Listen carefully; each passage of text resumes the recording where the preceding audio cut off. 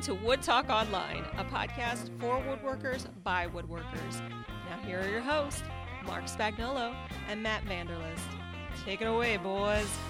Welcome to Wood Talk Online, episode 70 for May 26, 2010. I'm Mark Spagnolo. And I'm Matt Vanderlist. You know, as we always do at the top and bottom of every show, we want to remind you of all the different ways you can get a hold of us. So say you ever have a comment, maybe have a question or a suggestion, maybe about something you're going to hear today, or maybe something you want to hear in an upcoming episode. You can reach us by a couple of different ways. You can either email us at woodtalkonline@gmail.com, or you can pick up the phone and leave us a message on our voicemail at 623-242-2450. Or there's a couple other of newfangled ways that we've been doing for a while, but we've been hiding from you because we're afraid you're actually going to use them. But we decided, let's put it out there. What the heck? We're a couple of nice guys, and any way you want to get hold of us. So you can get a hold of us now by Twitter. Actually, we've been there for a while. It's nothing new. Yeah. But you can find us at either at MBW Podcast for myself or at Wood Whisperer for Mr. Spagnolo over there. Mm-hmm. And, of course, you can also find us on Facebook. So one way or the other, if you have something you want to say or a question, you know what, reach out, touch us. Well, preferably don't touch us. Just the right way, not the wrong Yeah, way. exactly. And yeah, we're pretty much everywhere, right? You have to be today. Yeah, exactly. So one way or the other, you can get a hold of us. And we will have links for all this stuff in the show notes to make it that much easier for you. And like I said, we'll mention this again at the end of the show. Cool. And on top of it, since this is our newfangled one, Mark, this is us sticking to an actual schedule and not just giving lip service. It's been exactly 2 weeks since the last show, and I'm about to crap myself. I'm so excited. I know. I'm like, I don't know what we're going to talk about today. So to kind of help us out a little bit, we brought in a special guest. He's been here before, and for some reason, he's agreed to come back. It is our very own Shannon Rogers of RogersFineWoodworking.com, the Renaissance woodworker. Shannon, thanks for stopping by. Huh? What? Oh, I was on Roger Twitter. Shannon. Sorry. I was going to the Facebook and Twitter pages and leaving hate mail. There you go. Yeah, we're always glad to have Shannon on the show. It was a blast having you here before. I thought you fit in really well with us, and we decided to just throw him into the fire again this time because I think Matt and I just finished up our topics about 5 minutes ago and brought Shannon in, and he has no idea what we're going to talk about, so that should be fun and interesting. Yeah, I love the hot seat idea. So, Shannon, stick it out with us. We know you can handle it. You like me. You really like me. Exactly. We do. This is going to be a lot like the witch trials of Salem. So, Something like that. We're going to dip him in water and stuff. maybe. I don't know. How long can you tread water, Shannon? Are you good? All right. Anyway. Lifeguard. On to our topics today. We've got a couple different random things, which is going to be something we're going to try to do more often. Workshop security. Now, we just had Workshop Safety Week, or Woodworker Safety Week, and this is a little bit different. We're not talking about safety. We're talking more about how to stop your crap from being stolen. Now, this is more of a roundtable discussion as opposed to really, having some well thought out suggestions here. I'm just kind of curious myself what other people might do. And we'll also be talking about some specialty blades, and Ski wrote us an email. We'll talk a little bit more about that coming up. And also, there is a woodworking conversation via Twitter going on right now. And I know you two know about this with Adam King and Furniture Girl. And in fact, it's going on right now. And watch, all 80 people will leave immediately. They're like, something else is going on? Okay, I'm out. Oh, finally we have options. So we'll talk a little bit. Somehow Adam King just tweeted me and said that he's tuning into Wood Talk Online. So Well, you know what it is? That's going to be a very interesting conversation. Well, I guess it is Twitter, right? So you gotta do something in between your tweets, right? So Makes sense. Yeah, absolutely. and we'll also talk a little bit about something that I posted and someone brought to my attention, which was hilariously funny to me for some reason, is to see Festool being sold at Walmart. I seriously thought that was part of the Onion Radio News Network when you first posted that. I'm like, what? Yeah. Yeah. So you know what? We've been keeping Shannon quiet enough. Now it's time for Shannon to tell us a little bit about what's been going on in his shop lately. What have you been working on? A lot, actually, quite a bit. And none of it is stuff that I've actually planned to do, which I guess is typical. Okay. I actually have that Queen Anne table finished. Oh, okay. Well, not quite. We'll just put it this way. This is the one that was from the Guild Build right time right. frame. Okay. Everything but the OG molding around the top is done, and I've actually got 2 sides of that done. Mm-hmm. But I built one of those Stickley Tabaret tables, those little round tables, a while ago. I built it for my wife to put in her voice studio, and she has gotten more comments on that thing, and it turned into 4 commissions for the same table. Some of Very them nice. would, a couple were in white oak, 2 were in white oak, 1 was painted like my wife's. I just did that in pine, Mm-hmm. and the last one was done in walnut. And I figured since I was making them, I'd make them all at the same time and kind of do a little mass production thing. Well, yeah, except it didn't work out. In very theory, well. nice in theory. In theory, mass production would have worked Right. out. But the differences between walnut and pine and white oak, when you cut the joinery all exactly the same, Yeah. the pine fits looser than the white oak does. Oh, And yeah. Okay. ended up blowing through a couple of pieces on the half laps on the bottom, and Mm. had to remake them. But needless to say, they all came out, and it was truly, I think, the most furniture that my shop can handle, because there was just no place to step. There was a table everywhere I stepped. Yeah. My bench is 8 feet long, and I had 3 tables on the bench, and I had a table behind me. Meanwhile, I was building this little picnic table that I just blogged about, an American Girl picnic table. Mm-hmm. That was set off to one corner. I've still got the Queen Anne table set in another corner, and I've got a kind of a Hepawhite 2-drawer table that I built at the Acanthus workshop at Chuck Bender, sitting in another corner of the shop. So I just kept tripping over stuff. It was bad. It was very bad. So getting those tabourets out of the shop was really, really nice. Yeah, it is a nice feeling when you've got no place to walk, no place to put anything down. You certainly can't start anything else until these things are out of there. It's just nice to get them out of the shop and done. As nice as it is to kind of just see the completion of the project, it's even nicer for them to just get the hell out of the shop, just clear space and start for the new project, Well, I really had trouble when it came to finishing, because I had other stuff in the mix. Yeah.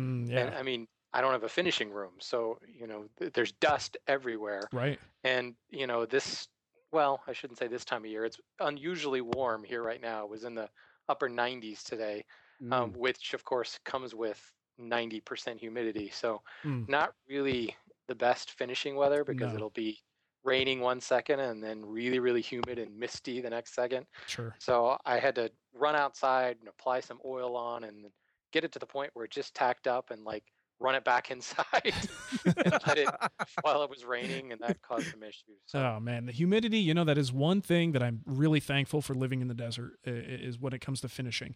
It can work against you sometimes, but man, if you're really in a rush, it's really no problem. The humidity just slows things down just tremendously. It's amazing.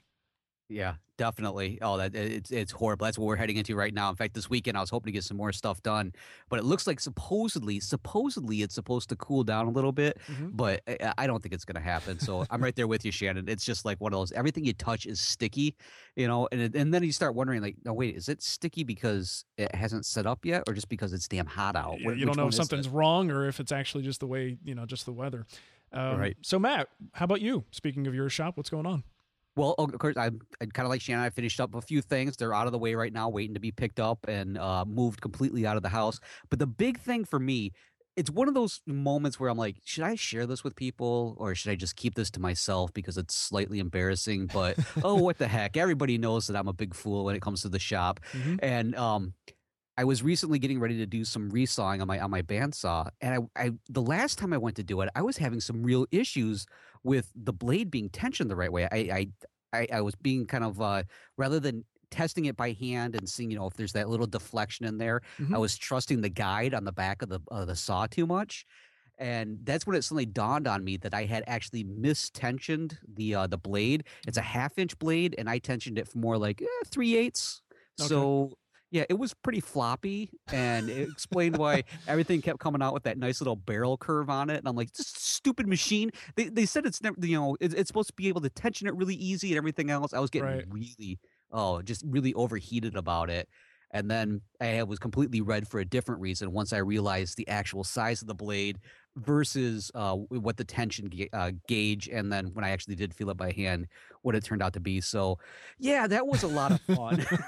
You know what sucks is when you realize something like that, and then you tension it, you think you have it tensioned properly, and then you still get that bow, as you're trying to resaw something. That's always fun. But oh yeah, that was exactly it. 'Cause part of it was like I was doing some smaller material. It was only about like 3.5 inches wide, so that resawed great. And then I got to this taller stuff, and again, this has everything to do with we always go back to the discussion about, we get the question, what size joiner should I go with, 6-inch or 8-inch? Obviously 8-inch would be a huge advantage because a lot of our material, you've mentioned enough times, I've mentioned enough times, a lot of our stuff falls within that 8-inch range.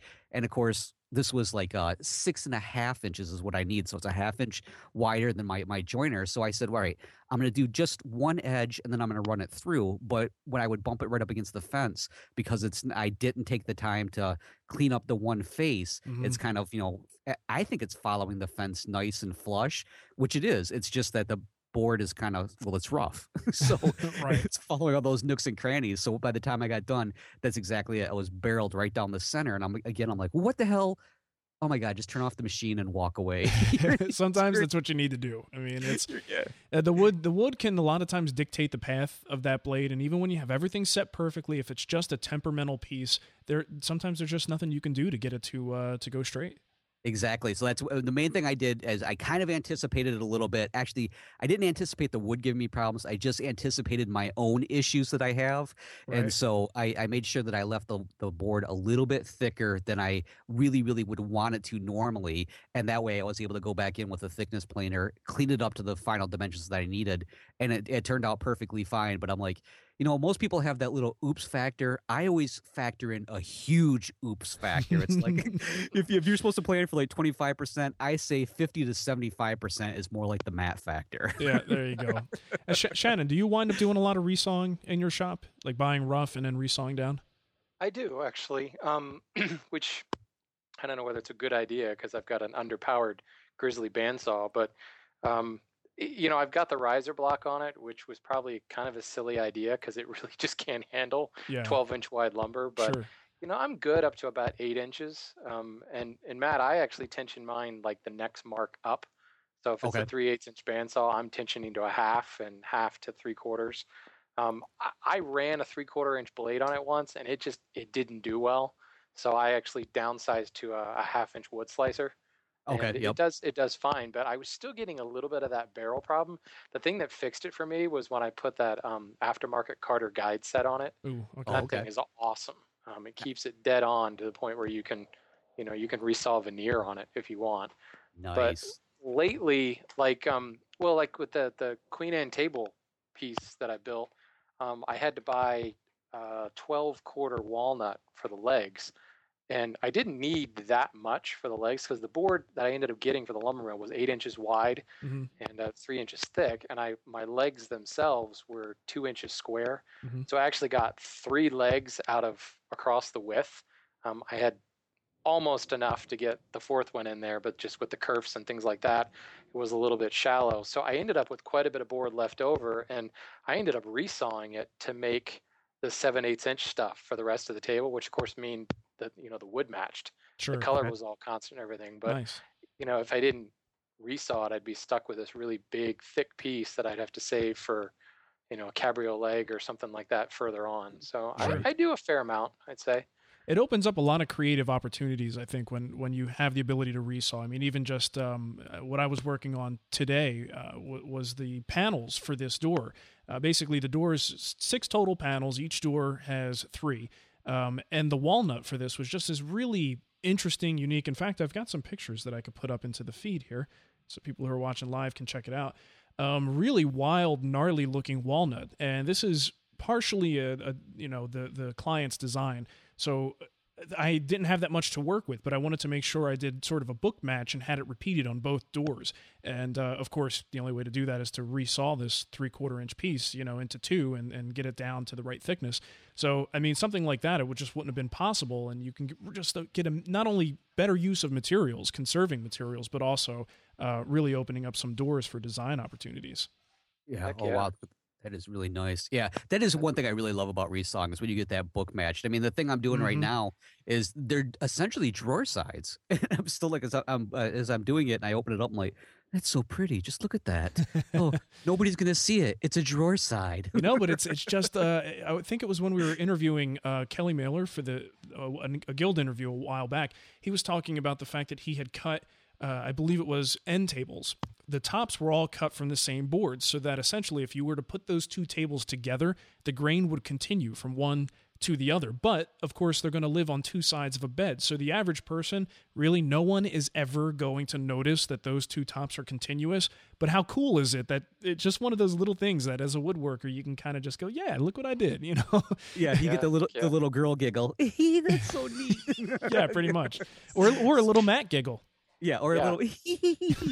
So, well, speaking of giggles, what do you got going on, Mark? Now you mentioned that you're working on this cabinet, and I know you've got you've been doing some live streaming with that, if I remember right.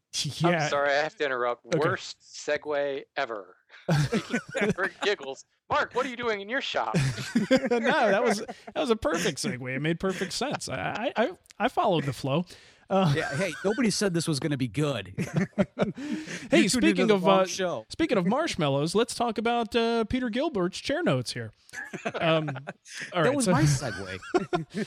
Okay, yeah. So speaking of what's going on in my shop, I've got pictures of that as well. This is another piece for everybody. Not everybody, but some people may remember the Summer of Wengi. And that customer, Ed, who is just a great guy and a real, he just really appreciates good quality, not just craftsmanship, but hardwoods. I mean, the guy really lets me have fun and use good materials. And this is the couple pictures here of some of the stuff that I'm doing. Just basically, it's like a little mini armoire cabinet on four legs type thing. It's going to have an adjustable shelf. In the middle, it's got those little splayed, curved legs, which match the other pieces that we've made for him. And pretty much frame and panel design for the sides, cherry, walnut, and those door panels are bird's eye maple with that funky walnut on the top. And I'll tell you, what I did today was the part that I was most nervous about. This is really, you can't see it in the picture so much, but really high quality bird's eye maple. And that walnut is really unstable. And I did the best I could using like epoxy and CA glue and things like that to kind of stiffen it up a little bit and make sure that it doesn't fall apart on me. But when I routed the raised panel for those particular panels, I was just nervous as heck because I didn't know whether it was going to, the bird's eyes are going to pop out. Is the walnut just going to tear apart?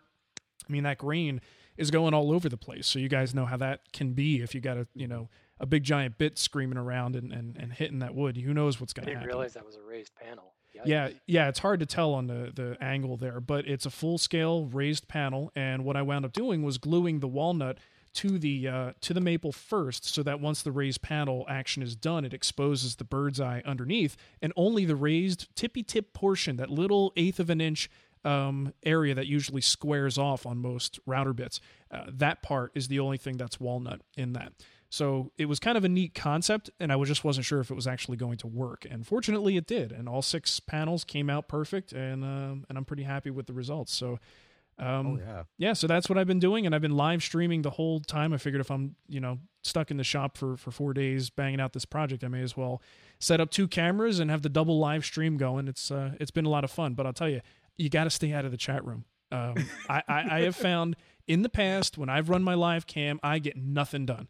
And it's because I've got the damn chat room open. And if you leave it closed and you just work and put those cameras on and forget that they're there, it's amazing how much more work you can get done. I thought we were having flashbacks to the early days of Wood Whisperer when I heard you're going back with the live cameras. I'm like, whoa, wait a minute. What day is it, McFly? Yeah. I do it once in a while, but it's definitely not a regular thing because I'm not in the shop on a regular basis, as you well know at this point. I'm actually in the office more than I'm in the shop, which is kind of disappointing. So, but yeah, it felt really good. It felt good to get back to the basics and just get some sawdust and do the whole live thing. And, it's a lot of fun. Sweet, I was definitely. just digging the time lag between the 2 cameras. Yeah. I'd look at one and go, wait, Mark's in one and not in the other. And then he would walk into the picture. And it was I told Shannon he needs to go and place some bets in the chat room. Yeah, right. The chat room most he's gonna likely. go route that panel right now. Yeah, bet you he drops exactly. his You can clamp. make a few bucks. Why $30 not? as he drops the clamp. No. Oh man. Well, anyway, let's jump into some topics here. I gave a brief introduction to some of them. Let's talk a little bit about workshop security and things that you might do to protect yourself and protect your tools. And I'll tell you, the reason why this is fresh on my mind is theft and hacking, and things like this have just been on my mind lately. The last month has been quite a learning experience for me, just with my Gmail being hacked, my website being hacked. It's been one thing after another. So security is just on the top of my mind right now.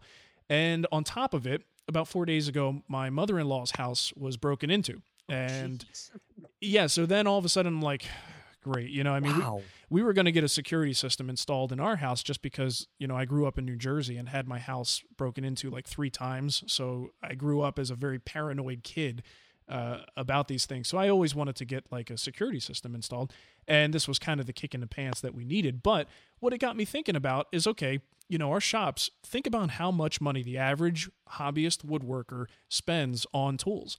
And Right. even if you're a hand tool woodworker, I mean, you guys know as well as I do, they can cost as much as these power tools can if you get some of the really good quality brands. So I'm curious, number one, do you guys do anything at all to secure your workshop and do anything for theft prevention?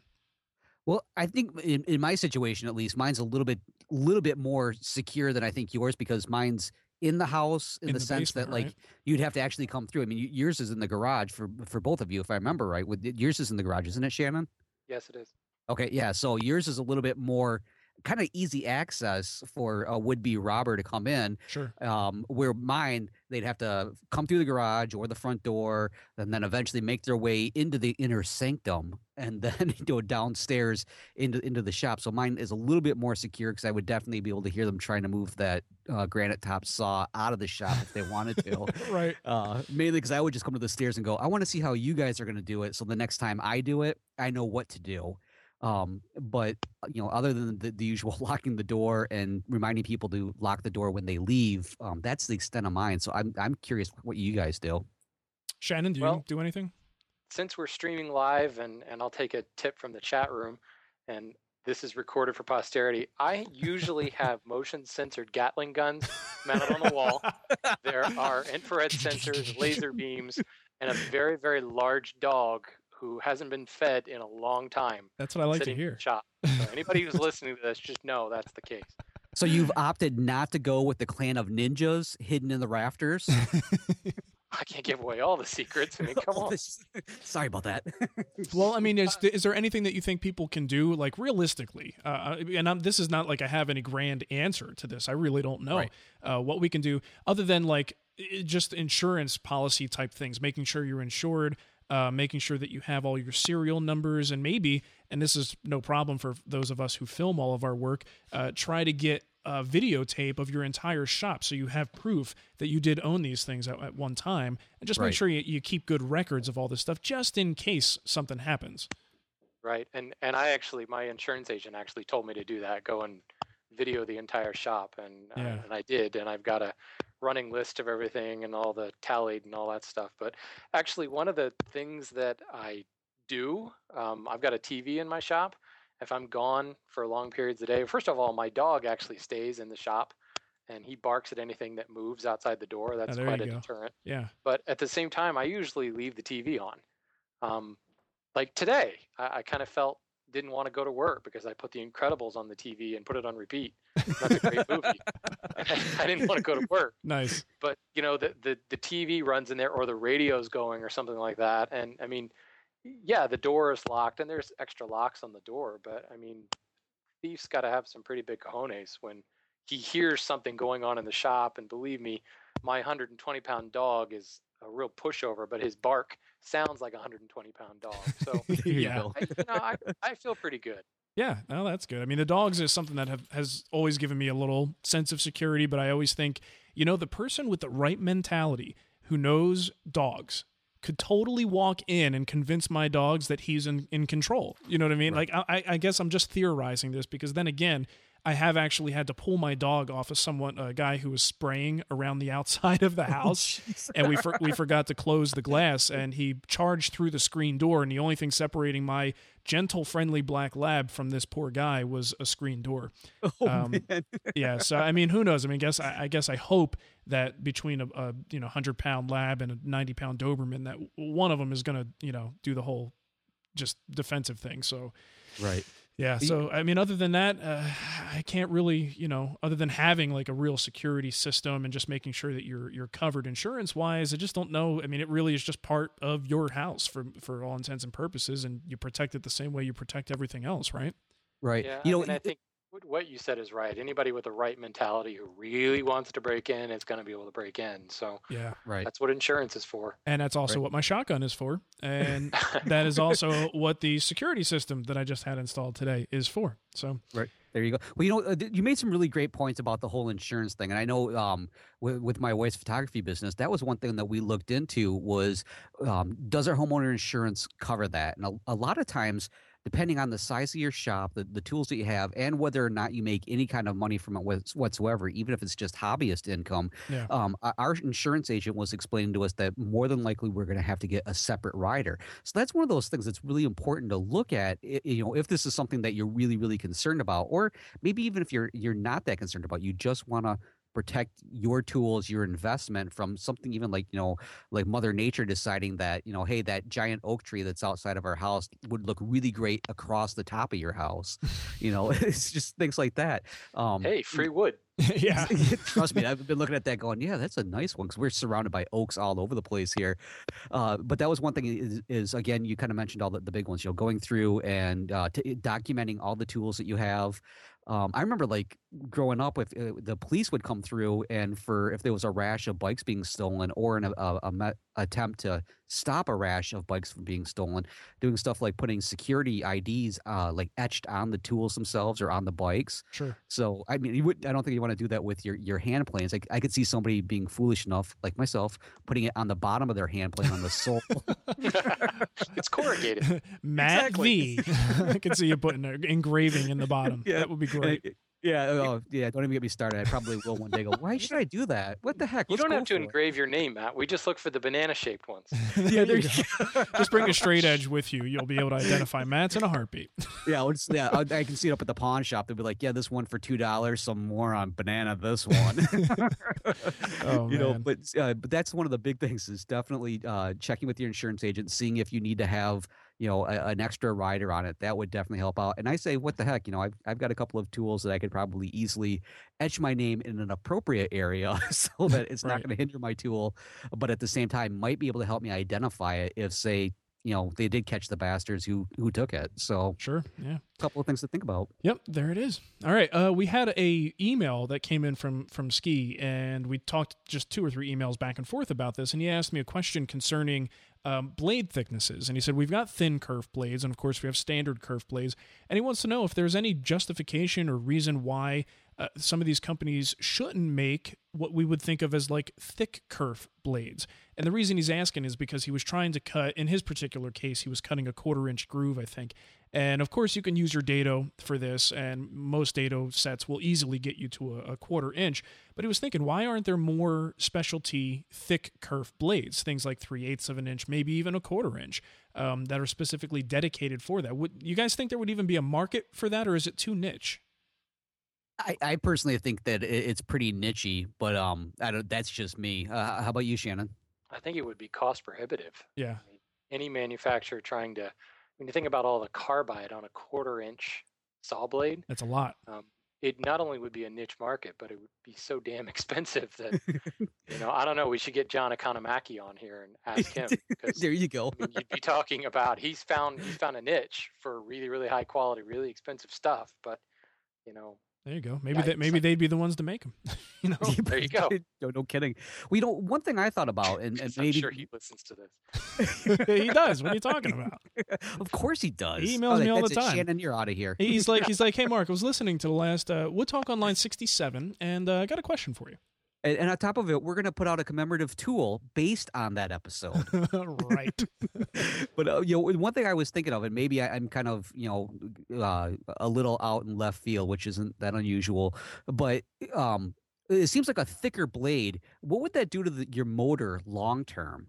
I mean, you definitely don't see a lot of people keeping their dado blades on and running, just a ton of material with it. I mean, obviously you could have a dedicated machine for that. Yeah. But it just seems like after a while that would really put some wear and tear on the saw also. Well, I'm thinking it would have to be completely a specialty item. This, just like your dado blade. It's not something you're going to keep on the saw, but if you can, let's say, get it in common sizes that you use all the time and maybe in place of a dado blade, I'm just kind of playing devil's advocate here.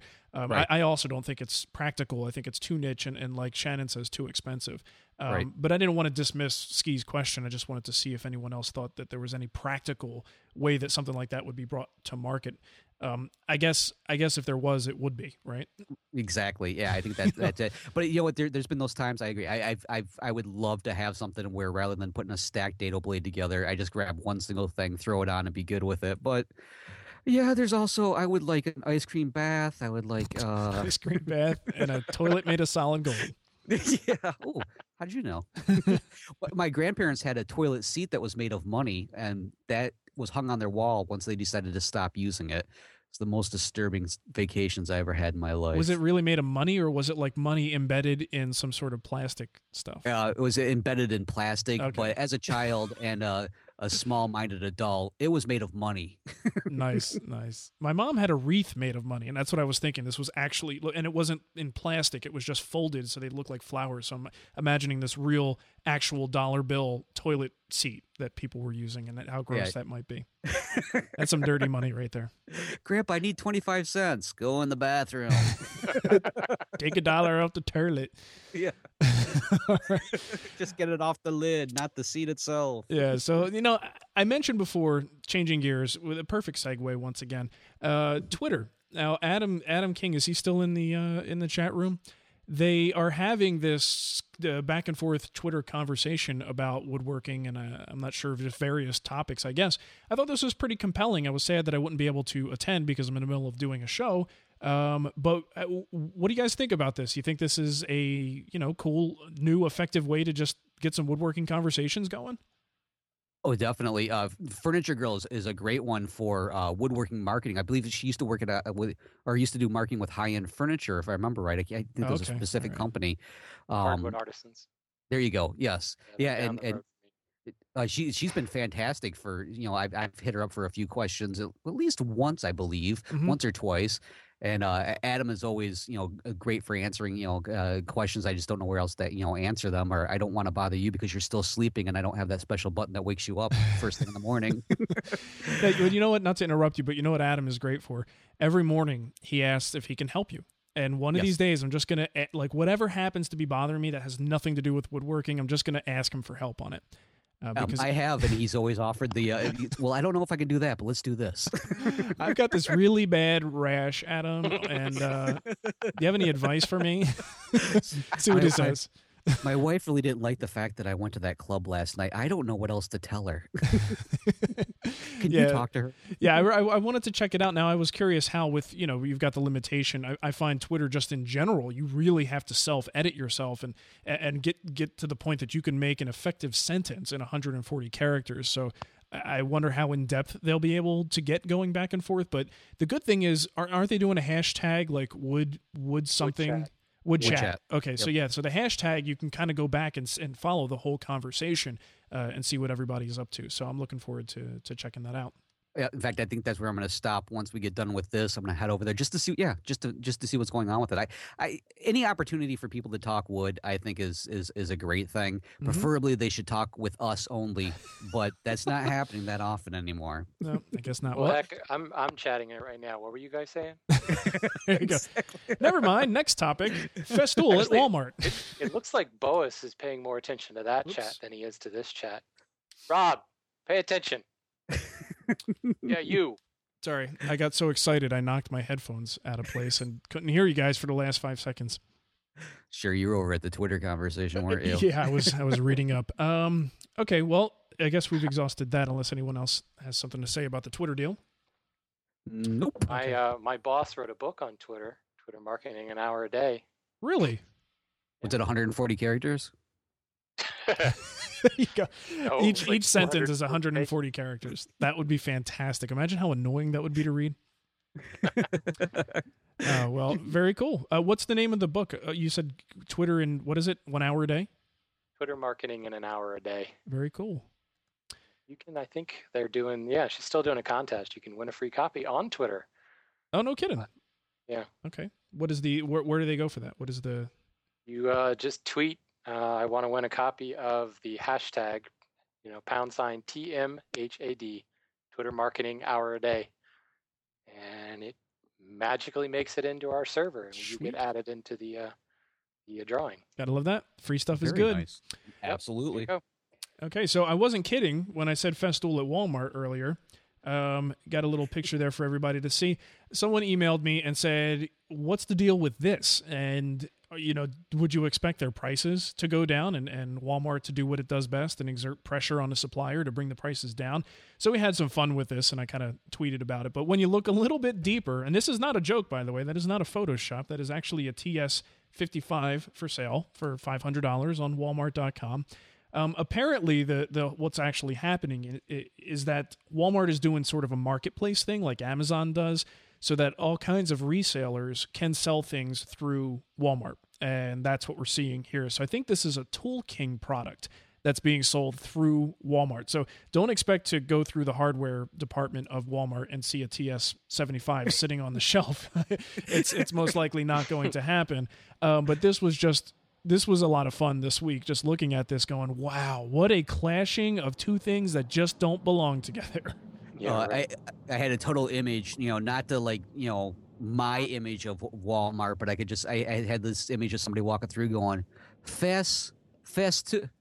Hey, isn't your Uncle Fest? He's got some tools or something. Uncle Fester's tools. You've been reading that website, People at Walmart, haven't you? Oh, no. I just simply have to go down. We have two of them, one at each end of the city. And the southern version, the southern part one here in Muskegon is just like one of those, no, you can't make me go in there. That's like having to do time down in the jail if you have to go down there. It's horrible. It scares me. There isn't one time that I walked into Walmart and I haven't been so tempted to pull out my phone and take a picture of somebody, and I'm like, man, that is so mean, but I want to do it so bad. Yes. I mean, there's just I don't want to make fun of people, but that sometimes it's just fun to make fun of people, and I'm sure that's right. That people have fun making fun of me. The funny thing is, someone should probably get a picture of me as I'm taking a picture of someone else, and it's like, look at this jackass taking a picture of someone, and look at the way he's dressed. Yeah. So he's got a T-shirt with some guy talking to a log on it. Yeah, a T-shirt with some kind of smart ass comment on it. Some ironic comment. Oh man. Yeah, so I thought that was just kind of funny. And no, a lot of people are wondering, are the prices going to go down? And from what I understand, Festool has a very strict pricing policy, and no matter who it is, it doesn't matter. Any dealer of theirs has to keep the pricing straight, or they will lose their privilege of selling the Festool brand. So I would expect that to have the same exact pricing that you see everywhere else. Free shipping is one of the things that you can get, but that's really about all that they can wheel and deal. Right. Interestingly enough. Like I said, I still thought it was an Onion Radio News thing when I first saw that. I'm like, that's impossible. Oh, my God. Yeah, it is pretty funny. Sweet. Okay, so around the web. Matt, you got a couple things in here. You want to take us on a little tour around the web? Sure, absolutely. So, of course, now just in being completely open and honest with everybody, Wood Talk Online is not the only show I do, and I know it's nothing towards you, Mark, and our special guest, Shannon. It's Shannon's fault. There you go. Yeah, Shannon's driving me out, so I'm going elsewhere. But I'm always on the lookout for blogs, and recently, I've been thinking of trying my hand at chair making. I've also been thinking of a few other things, but I'm really nervous when it comes to chairs. I know, Shannon, you have some experience with this. I am so. You guys ever see the movie The Patriot, the one with Mel Gibson? Long time ago, yeah. Yeah, and there's that scene where he's like trying to build the Windsor chair, and he's got it all put together, and then he sits in and it falls apart, and he gets all angry. Yeah, that's what I picture would happen if I attempted to build a chair. So I'm just fascinated by chair making. Not enough to take a class yet. That's building up to it. But I was out looking for some chair making stuff, and I came across Peter Galbert's Chair Notes blog. Now, he's taught at Kelly Mailer's school. I think he's been at Highland Woodworking a few times. He's definitely, I think he has his own school going on, if I remember right. But so I headed on over there and I checked out his blog. Really neat stuff. He's got quite a few posts up there. The most recent one, though, if you go to it right now, he has a post about his goat giving birth to some kids. So you might want to scroll down below Skip that one. Nice. But I think the one below that is talking about hide glue, and I've been seeing, there's quite a bit of conversation going on about hide glue. In fact, I think Joel over at Tools for Working Wood was talking about a book that's out right now. I think it was just brought back out, all about hide glue. And there was one neat thing that kind of caught my eye was Peter was kind of like mixing New World with Old World. In the fact that, how we get glue squeeze out, he was using an ultraviolet flashlight to find where the hide glue was seeping out in some of the chairs. Because it's a proteinaceous sort of mixture, right? Exactly. It was glowing much like you would glow if you went to a hotel room to see what was on the bedspread. And on the walls. Go there. Don't go there. See, if I did that, though, all the drops of blood would show up. All over my chair. Now, you're coming into my shop or into my house in general. Please remove all ultraviolet flashlights or possibilities. We do not want to have anything happening. Right. But that was one of the things that kind of caught my eye. And then as I went through a whole bunch of his other blog posts. He's got some great ones on designing pieces, finishing them, just a whole bunch of stuff. So I thought that was a really neat blog post for people to check out. And it looks like it's a nice a mixture of, it's mainly hand tools that he's doing, just a lot of traditional stuff. And it looks like it's mostly Windsor chairs. Oh, okay. So, and that's at chairnotes.blogspot.com. Of course, we'll have links in the show notes. The other thing that caught my eye, and I don't know if you got an email for this, it was woodworking custom plans. And I haven't had a chance to really play with this yet, but the idea of the website is they have it's like 3 or 4 basic pieces. You go in and say you want a plan for building a table, but you can't find the right plan at any of those plan stores, online or at like Woodcraft or something like that. You can go to their site and they have, I think it's like for $20 for the table plan. They all vary from whatever plans you're getting, and you can slightly customize it to what you're looking for. Dude, this is awesome. Yeah, I mean, it's really great. You can customize the sizes, the style, options for the legs for any side panel, stuff like that. And then the neat thing is you customize it the way you want it with using kind of like the modules that they have there. There are some limitations, but then what they'll do is you take the order, they get it, and about a week later, they'll contact you with the plans and say, okay, look this over. Is this what you want? And if it is, then you pay for it, and then they send everything to you. But if it's not, there's no obligation. You don't have to do anything with it. This is so well done. I mean, it's so simply designed. You guys got to check this out. I'm looking at I just clicked on a dresser because this is very near and dear to my heart with the new Guild build coming up. We're doing a chest of drawers. And I used a service called Aaron Marshall to do this, who designed it and helped me get it to that point. But I'm looking at this going, this is fantastic. You could just kind of pick what type of sides, frame and panel. Do you want it to be a divided panel? How many drawers? Split drawer at the top, mortise and tenon versus butt joints. This is fantastic. What a cool idea. Yeah, this was pretty neat. This popped in my email box. It was last week, I think it was, and that's when I'm like, I got to make a note for this in case we actually follow through on our plan to be here next Wednesday. Yeah, I wanted to have that one in there. The site is woodworkingcustomplans.com. Again, we'll have links in the show notes so that everybody can check this out if you're interested. Again, it's another opportunity to get a more customized project for whatever it is that you want to build. So there you go. That is very cool. Okay, I had a couple here that I wanted to mention. One of them is just a quick forum post that's going on that I just thought was really funny. I don't think I laughed as much on this as I have on anything else. At lunchtime, there's just a post about some guy, and I don't even know if the video is available anymore, but this poor dude on YouTube is, well-meaning. He's doing a post about this little scrolling project that he's doing, but right off the bat, he's sawing, and he's got his leg up on something. I don't know why his leg is up, but his leg is up. Maybe it's more comfortable to saw with your leg up. But his business, his nuggets, are right at the perfect line with the blade, right? Oh, So no. I'm watching him do this, and I'm like, if this guy has a problem, he's going to have a big problem on his hands. So to make matters worse, then this is like in the first 5 seconds of the video. He's using a featherboard. He's using that as like a second push stick. So he's using a featherboard to keep it up against the fence as he's pushing it through with a push stick. And sure enough, because he's applying pressure to the cutoff piece, this cutoff, now not too fast. I mean, it's a loose cutoff, a very thin piece, so it wasn't too severe. But what's it do? Boom! Right back, hits him right in his Right in the in the family jewels. Now he didn't have a reaction. I mean, it didn't look like it actually hurt him. But I'm just thinking, dude, you are proving the point right there. So the video goes on and just gets worse. And the comments in this thread, I'll put the link in the show notes, the thread in the community. It's just hilarious watching people just rip this guy a new one. I feel kind of bad for him because he seems like a nice enough guy who's just trying to share his woodworking. But man, I mean, poster boy for everything you could possibly be doing wrong in the workshop. It's just hilarious. The do as I say, not as I do. Yeah. I mean, it was scary, scary stuff. So definitely check that out. Now, Jeremy emailed me and let me know about another site that's out there that I thought was really good. It's called Pegs and Tails, and I'm not sure if he has the full URL or if it's pegsandtails.wordpress.com. So I'm not sure if the actual full URL works, but anywho, great website. Let me read what he. Clicking on all different things here. The guy's name, I guess. I couldn't imagine this being his real name, but how cool would it be if it was? His name is Jack Plain. And he says he's an amazing woodworker with truly encyclopedic knowledge of 18th century English furniture.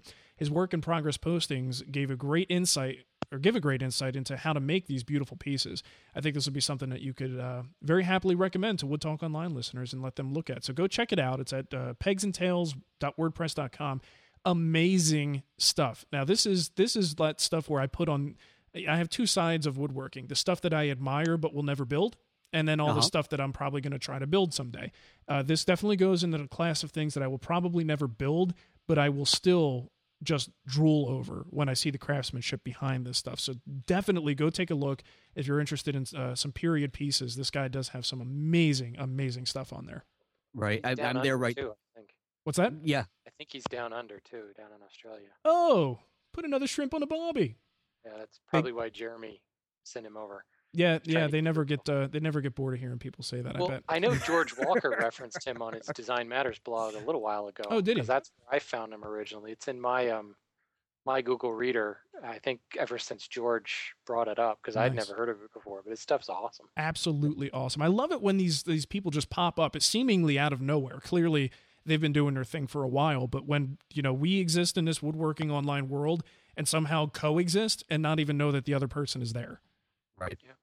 And he's building a Windsor chair, Matt. Oh yeah, I saw that. Right, I couldn't get past his mulberry bookcase they had going on. I was just looking at that right now, and that's just amazing. Gorgeous. It's just the fact that it's mulberry.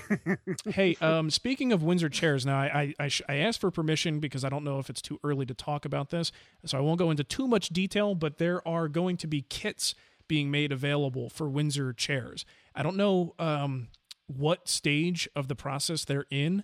But this is going to be from the Woodwork store. You guys know them in Ohio.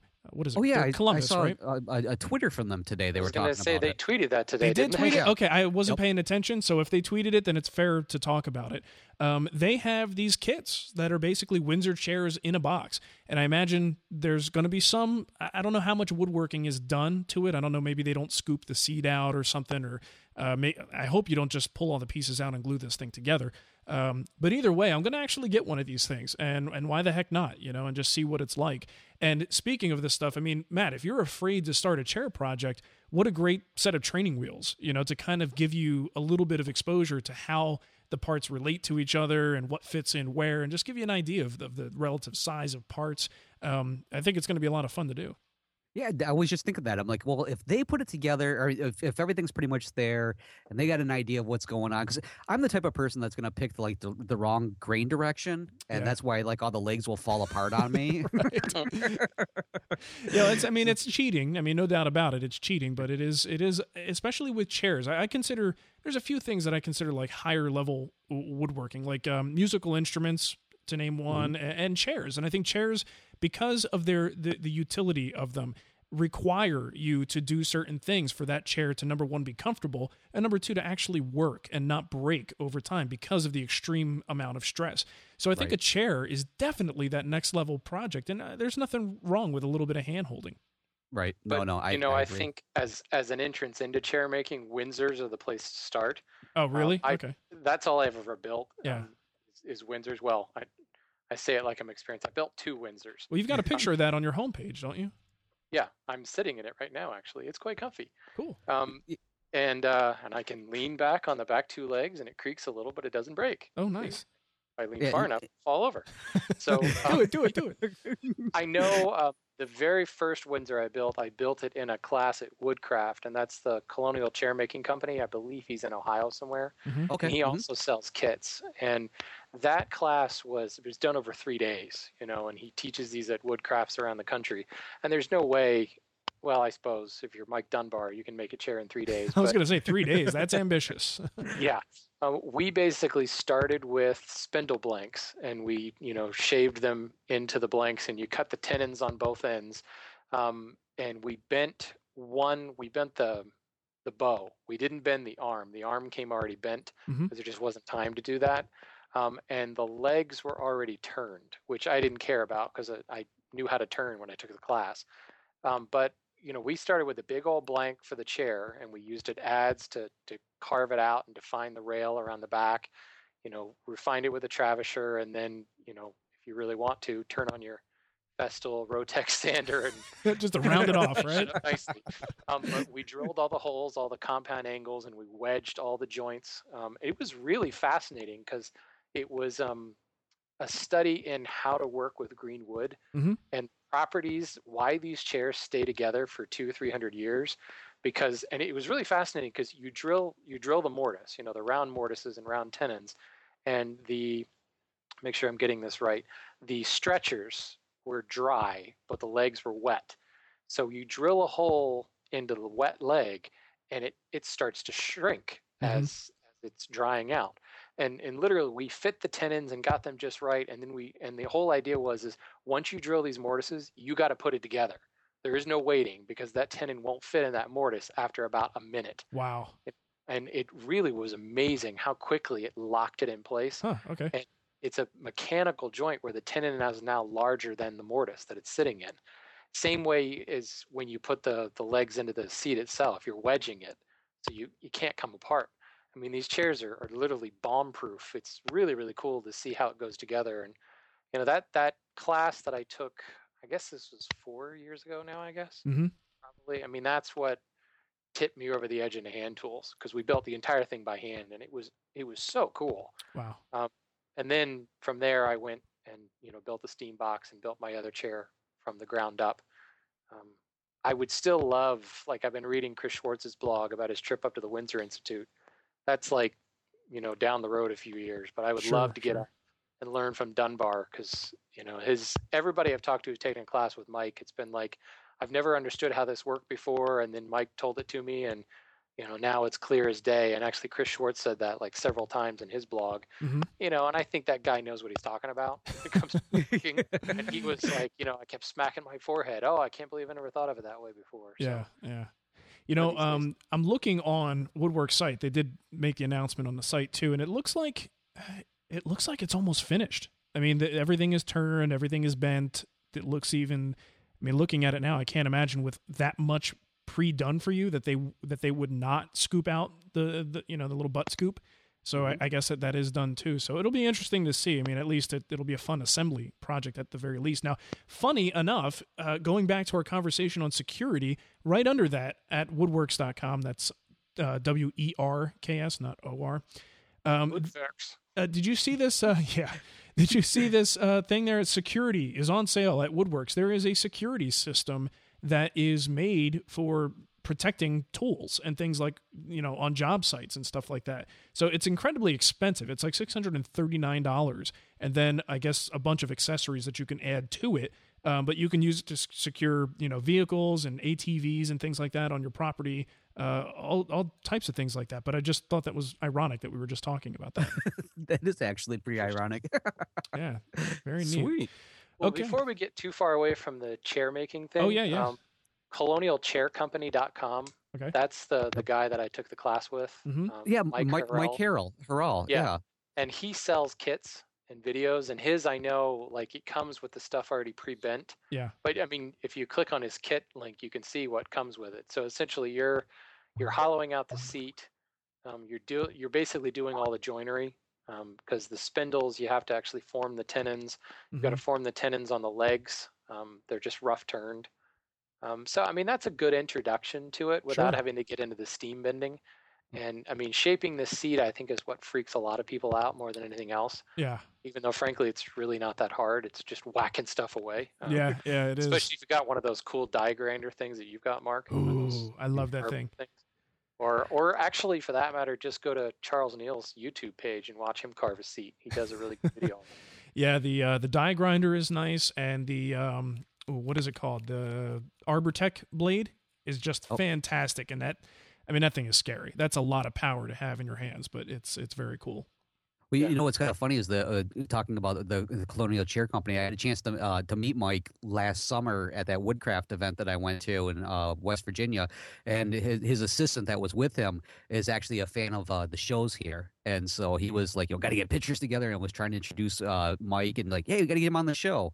Really? Because I don't do chairs, so and not to stay too long on the chair topic, but it got me thinking. You know what's on my short list, my short wish list, and sort of bucket list is a Blacker House chair. Okay. Ooh, and nice. what I'm thinking about doing for that, because I mean, you guys have taken classes too.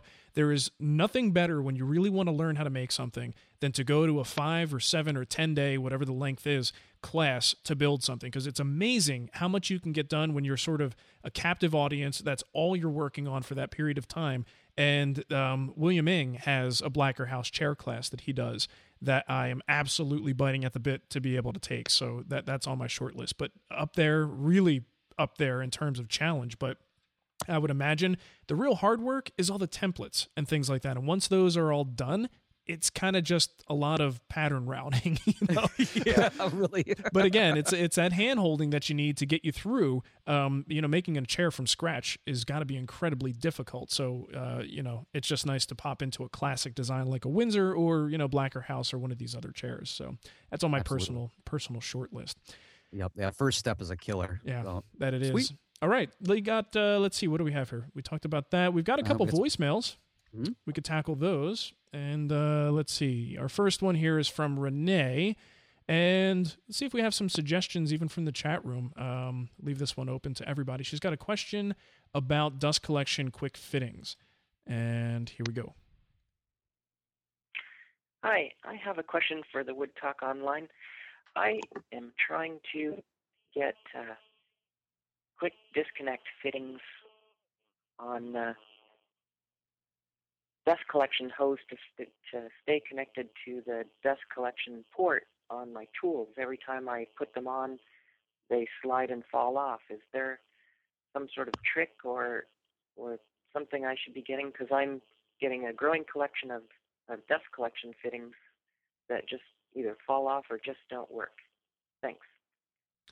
Okay, so my name is Renee. Oops, sorry, I interrupted her telling us her name was Renee.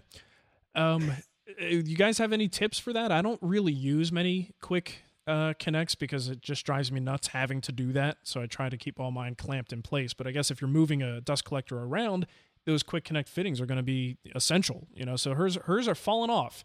I mean, you guys have any ideas for like how do you tighten them up or get them to fit properly other than just jamming the thing on there? Shannon, do you have anything? Since you're the guest, I'll let you go first before I interrupt you. Well, yes, I do use quick connect fittings. The biggest problem I have with them is I've bought a couple of them from different manufacturers and they don't work with one another. Oh, there you go. So the first thing would be, if you're going to buy them all at the same time from the same place. Yeah. Because Rocklers fit differently from Woodcrafts and et cetera, et cetera. Uh-huh. honestly, though, they've never slipped.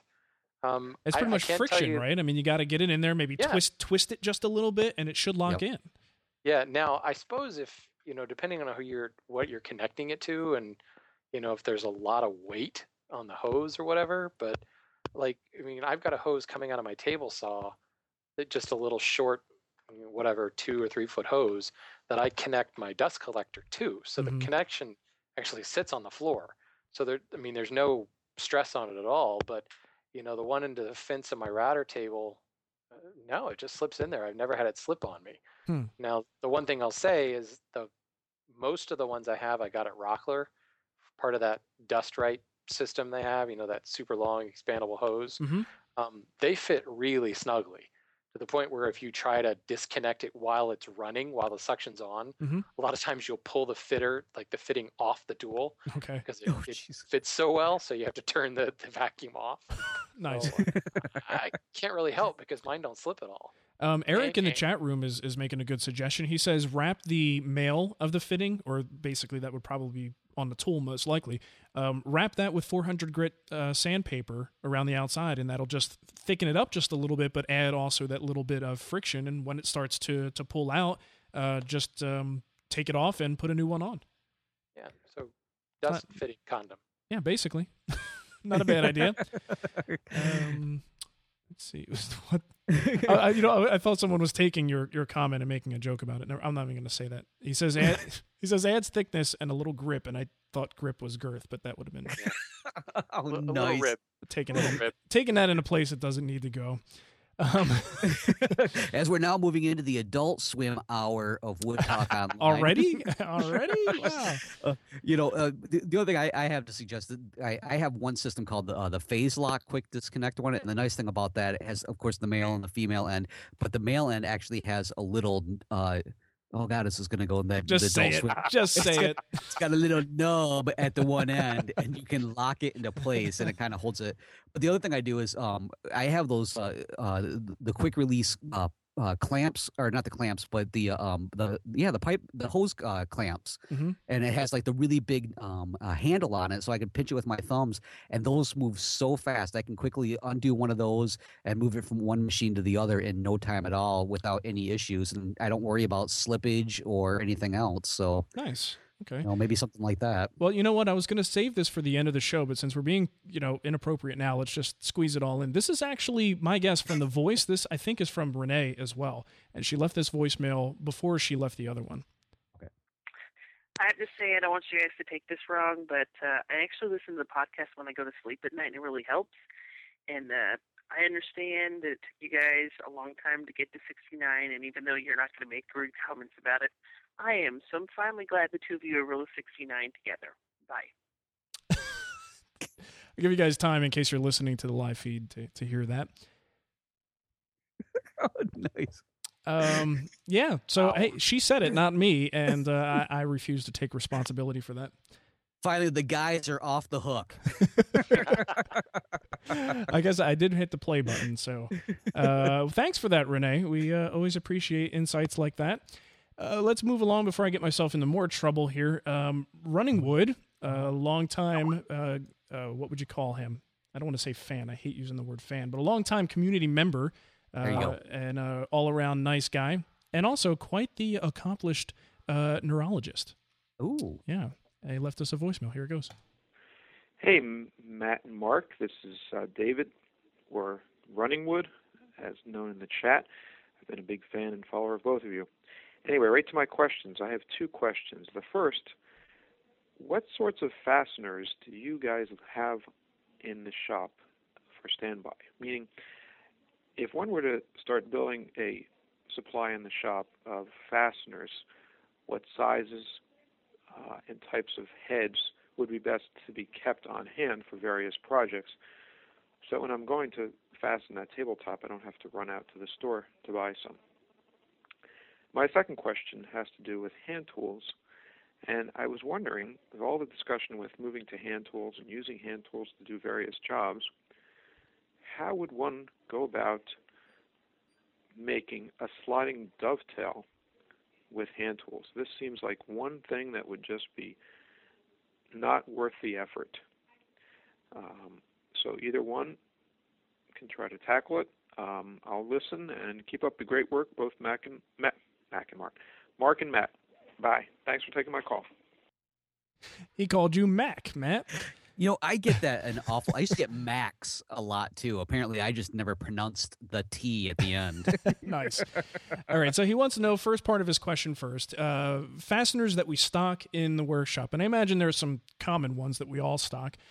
But for me, primarily, is a whole range of screws. And they're all usually number 8, typically square drive Robertson screws. Are my favorite type, and I stock them in all different lengths, from the little baby ones on up to really long 3.5 inches, usually as far as I'll go. And I keep them in my little multi-box little thing that from Home Depot that's for hardware, that has a little handle on it. I find that to be pretty convenient, but that's really about it. In addition to that, I guess panhead screws if I need to do any pocket screw work, which doesn't happen all that often. And I think besides that, I do have an assortment that I bought of brass screws, just in case, I lose some from a hardware kit or whatever. I like to have a nice selection of small brass screws on hand as well. But that's about it for me. What about you guys? For myself, pretty much identical. Not so much with the brass, and the sizes I usually kind of go with are like the 1 inch, 1.5. Maybe I'll have a few of the 2 inch on hand, and then. I know a lot of people will frown on this, but I kind of go with the drywall screws. I like having those. I'll use those a lot of times for jigs. They're just quick and easy to grab. They bite pretty easily. They're cheap. Yeah, exactly. That's the big thing. They're cheap. And the other thing is I always make sure to have a nice assortment of coarse thread and fine thread too, depending on what I'm working with, and in all those different ranges. Mm-hmm. But yeah, pretty much identical with what you mentioned. Nice. What about you, Shannon? Probably going to be boring and say ditto. Yeah, it's not much variety, right? I mean, there's only so many things. And actually, Matt, I've got a box of drywall screws as well, and I guess, you said panhead screws, but I do have those pocket hole, what are they called? Self-tapping. Oh yeah, okay. Yeah. Got a bunch of those, but yeah, mostly number 8s, anywhere from 3/4 of an inch up to about 2.5, I guess. Yeah. You watch my podcast, that's what's underneath the air cleaner, those little boxes there in the background. That's all screws and such. Nice. Yeah, nothing special, I guess, other than, if you want to call it fasteners. I got things like figure 8, what are those things called? Yeah, figure 8 fasteners for tabletops, yeah. right. Yep. Got a bunch of those floating around, and leftover hinges and stuff like that, but that's not really a fastener. Right, true. Okay, well, that's about it. The second part of his question, which I figure, let's give Shannon, first crack. Actually, let's give him the only crack at it. There we go. Because when someone asks me, how do I make a sliding dovetail by hand, I either say one of two things. I don't, or I grab my router by my hands, right, and then I make my slot. So if you were to do it by hand, what would you do? It's a handheld router. Well, I've done this twice, maybe. Mm-hmm. Yeah. And there's a couple of ways of doing it. Certainly there are dovetail planes that are, on the market. There's some new ones. I think, what's that German company? They make scrub planes. ECE? ECE, yep. I'm pretty sure they make, in fact, I know you can get them through Lee Valley. Mm-hmm. But the traditional way of doing it, and I watched Mac Headley do this in the Williamsburg shop last year sometime. You make a dado. Start with a dado that is, the width of the top part of your dovetail, the narrow part of your dovetail, and then using a chisel, you can cut the wide part. That's how Mac did it. The other more traditional, or not traditional, kind of more modern way of doing it is using, I think it's a Stanley 98 and 99, those side rabbet planes. Okay. Lee Nielsen makes some, and Lee Valley has a new one out. But they're all based on the 98s and 99s. Don't quote me on that Stanley number. Yeah, 98, 99. Thank you, Patrick Leach. And once you've got that dado cut, that side rabbet plane, you can go in and work it at an angle, whatever that angle of that pin needs to be, and you will basically relieve the bottom part of that dado. That, it's kind of a two-step process, and it can be a little bit difficult to get the sides perfectly even. Personally, the way that I liked doing, and again, I've only done it twice, but using a dovetail saw. And, just like, or a tenon saw. A wider saw would be nice. If you're making a wide sliding dovetail, say you're, building like a Hepplewhite case and you're dovetailing the top to your carcass sides, a longer saw is going to be helpful to keep that, essentially that dado straight. Mm-hmm. But essentially you're cutting it at an angle. Instead of cutting the dado perpendicular to the board face, you're cutting it at an angle. So you define the sides of it with that saw, and then just go back with a chisel and pop out the waste in between and finish it up with a router plane. That's frankly the easiest way to do it. There is a video, take you back to probably one of the first 10 episodes of the Rough Cut show, Mm-hmm. Tommy Mack's old show, where he cuts a sliding dovetail on the bottom of a tripod table using a dovetail saw. Okay. That would be a good place to go to kind of see how that's done. Nice. Maybe I'll do a show about it. Why There you not? go. Yeah. How about on the you're going to do the guild build coming up, right? Yeah, there we go. I mean, maybe I don't know what your plans for the style are, but you've got definitely some opportunity for sliding dovetails there. Sure. For show. Not to pressure you or anything, but everybody's going to be like, where is it? Where is it? He said he was going to do it. I heard him. Go back to episode 70 of Wood Talk Online. And I did get a picture. It's hard to see exactly how it works, but I did get a picture of that ECE plane, the dovetail plane, from their website real quick and threw it up there so people can check that out. Okay, well, that's our voicemails. Let's go into our sweet deals. If you guys can believe it, it's already been an hour and 10 minutes, so we got to hustle a little bit here. We're doing a pretty long show. Sweet deals. I've got a couple things that I put in here, and Matt, you got a few things, so let's just jump into it. Okay. Charles Neal, you guys know that guy, right? He actually just finished a new feature, one of his DVDs. This one is called "It's All About the Benjamins." Now, it's all about the color. I just think of the Benjamins when I hear that, but it's all about the color, and it's probably, if I know Charles, anything and everything pertaining to adding color to wood in a sort of encyclopedia fashion is going to be in this set. I mean, the guy has a way of just spewing everything that's in his brain into his videos, and it's fantastic. So, so definitely that's one of the new things that's out. You have to check that out. But the big thing is they're having their spring blowout sale right now. And I got this in a newsletter and got permission to share it with the Wood Talk Online people. So you have to use the code CNW for Charles Neal Woodworking 2010. CNW 2010. That's going to get you 30% off any of the DVDs that they have in stock. And I saw in the fine print, it also includes his preconditioner sealer stuff that he just came out with. So if you're interested in trying that, I think that is applicable for that coupon as well. So definitely something to check out. Very nice. Oh, I got an email the other day from the folks over at Highland Woodworking. They said they had some great deals going on. I'm sure you can find these over at the site, but just to kind of run it down, a couple of things from DeWalt. The first thing is a quarter sheet finishing sander. They've got it on sale for $29.99. It's $10 cheaper than it normally is. And then they also have a DeWalt variable speed orbital jigsaw, $59.99, $40 savings right there. And then a Rikon 10, is it Rikon? Rikon. That's how I say it. Yeah, so the R 10-inch bandsaw is now about $199.99, not quite $100. It's what? That's $80 cheaper than it normally is. So if you're interested in those, head on over to Highland Woodworking to check that out.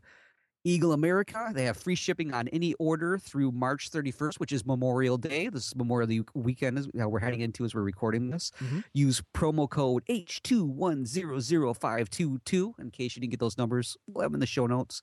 Woodcraft, free shipping on orders of $25 or more. And this just came in. Peachtree Woodworking, 25 to 60% off select items for their Memorial Day weekend thing going on. Enter the key code MDAY1. And that's what I got. Nice. You know what? Let me tell you something about peach trees. I planted a peach tree this year, and it had hundreds of beautiful little baby peaches on it, and some freaking little birds came and ate all my peaches. Oh, they just loved the furry little peach. That's what it is. They loved how furry it was, probably. I'm so mad. I was so looking forward to peaches. Anyway. Like some peaches and cream. Yes. Speaking of peaches and cream, let's listen to Tom's tip. Tom's tips. That's right. I said Tom's tips. I didn't say Tom's lips. I said Tom's tips. Hello, everyone. It's it's Tom Iovino from Tom's Workbench, and it's time for another one of Tom's Tips. Are you looking for a very precise square to use in the workshop? You could lay some big bucks down on a high-end, hyper-precise woodworking square, but a cheaper and just as accurate solution can be found at your local office supply store.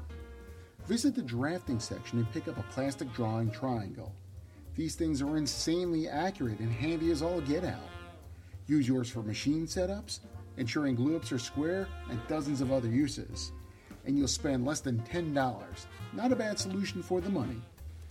If you want to discover more clever, useful, or even somewhat coherent tips, check out my blog at tomsworkbench.com or visit the Wood Whisperer community at community.thewoodwhisperer.com. Very cool. Thanks for that, Tom. Keeping things safe from hurricanes down in Florida. That's what Tom does. Yeah. Getting some prompts in the chat room to make sure we give a shout out to Tommy McDonald and give him a big congratulations on his new show. They did make the official announcement that they have a multi-season deal with WGBH and PBS. I guess the official name now is Rough Cut Woodworking with Tommy Mac, or some version of his name at the end. But yeah, it sounds like it's going to be pretty cool. From the write-up I saw on Pop Woodworking, I think Glenn put up a blog post explaining a little bit about what they're going to be doing with the show. Sounds pretty exciting. So big congratulations to him. That's awesome. Yeah, that's great. That's right. Yeah, they're filming already, so it should be pretty interesting when it comes out. Hopefully, we'll be hearing some more news about which channels or what stations it's going to be on. So yeah, PBS is always that's the one. Like PBS is great, but that's the one problem with it is it's so dependent on your region. You know that there's some could be great shows out there that some of us just may never see because it's not in our market. Exactly. Anyway, so let's hope they embrace this thing called the internet too. I know Glenn made mention of that possible online, supplement. So maybe yeah, and it's tough. I mean, you guys see with just regular TV stuff, some networks embrace it. Like the new app. What is it? That's on the iPad. Is it ABC? I think that has an app that's absolutely fantastic. I mean, you can watch current stuff. It's right there.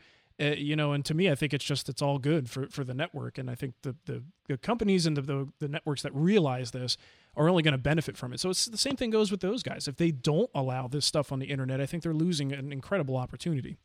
That's right. Yep. Off my soapbox now. Anyway, let's hear from. I might. Carrie's tip. She's always good for a great tip, and she's feeling very what would be the word? Effervescent, because it's spring. She's light and airy. So nice. Yeah, she's feeling good.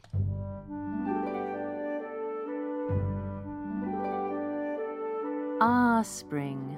Flowers bloom, birds sing, and brilliant sunshine fills our workshops. All winter long, we breathe sawdust and paint thinner. So with the warmer weather, I encourage you to open wide your shop windows and breathe in the fresh air while you work. You're not the only one who benefits from this. So do your neighbors. Because now, they'll be able to hear once again the melodious tunes emanating from your planer and table saw. My neighbors look forward to this every year. How do I know? Because whenever they see me, they wave like crazy. But the strange thing is, the neighbors on both sides of my house must have experienced a similar unfortunate accident that claimed all but the middle fingers on their hands. Despite this, they wave. God love them. That's just fantastic. She's so clever.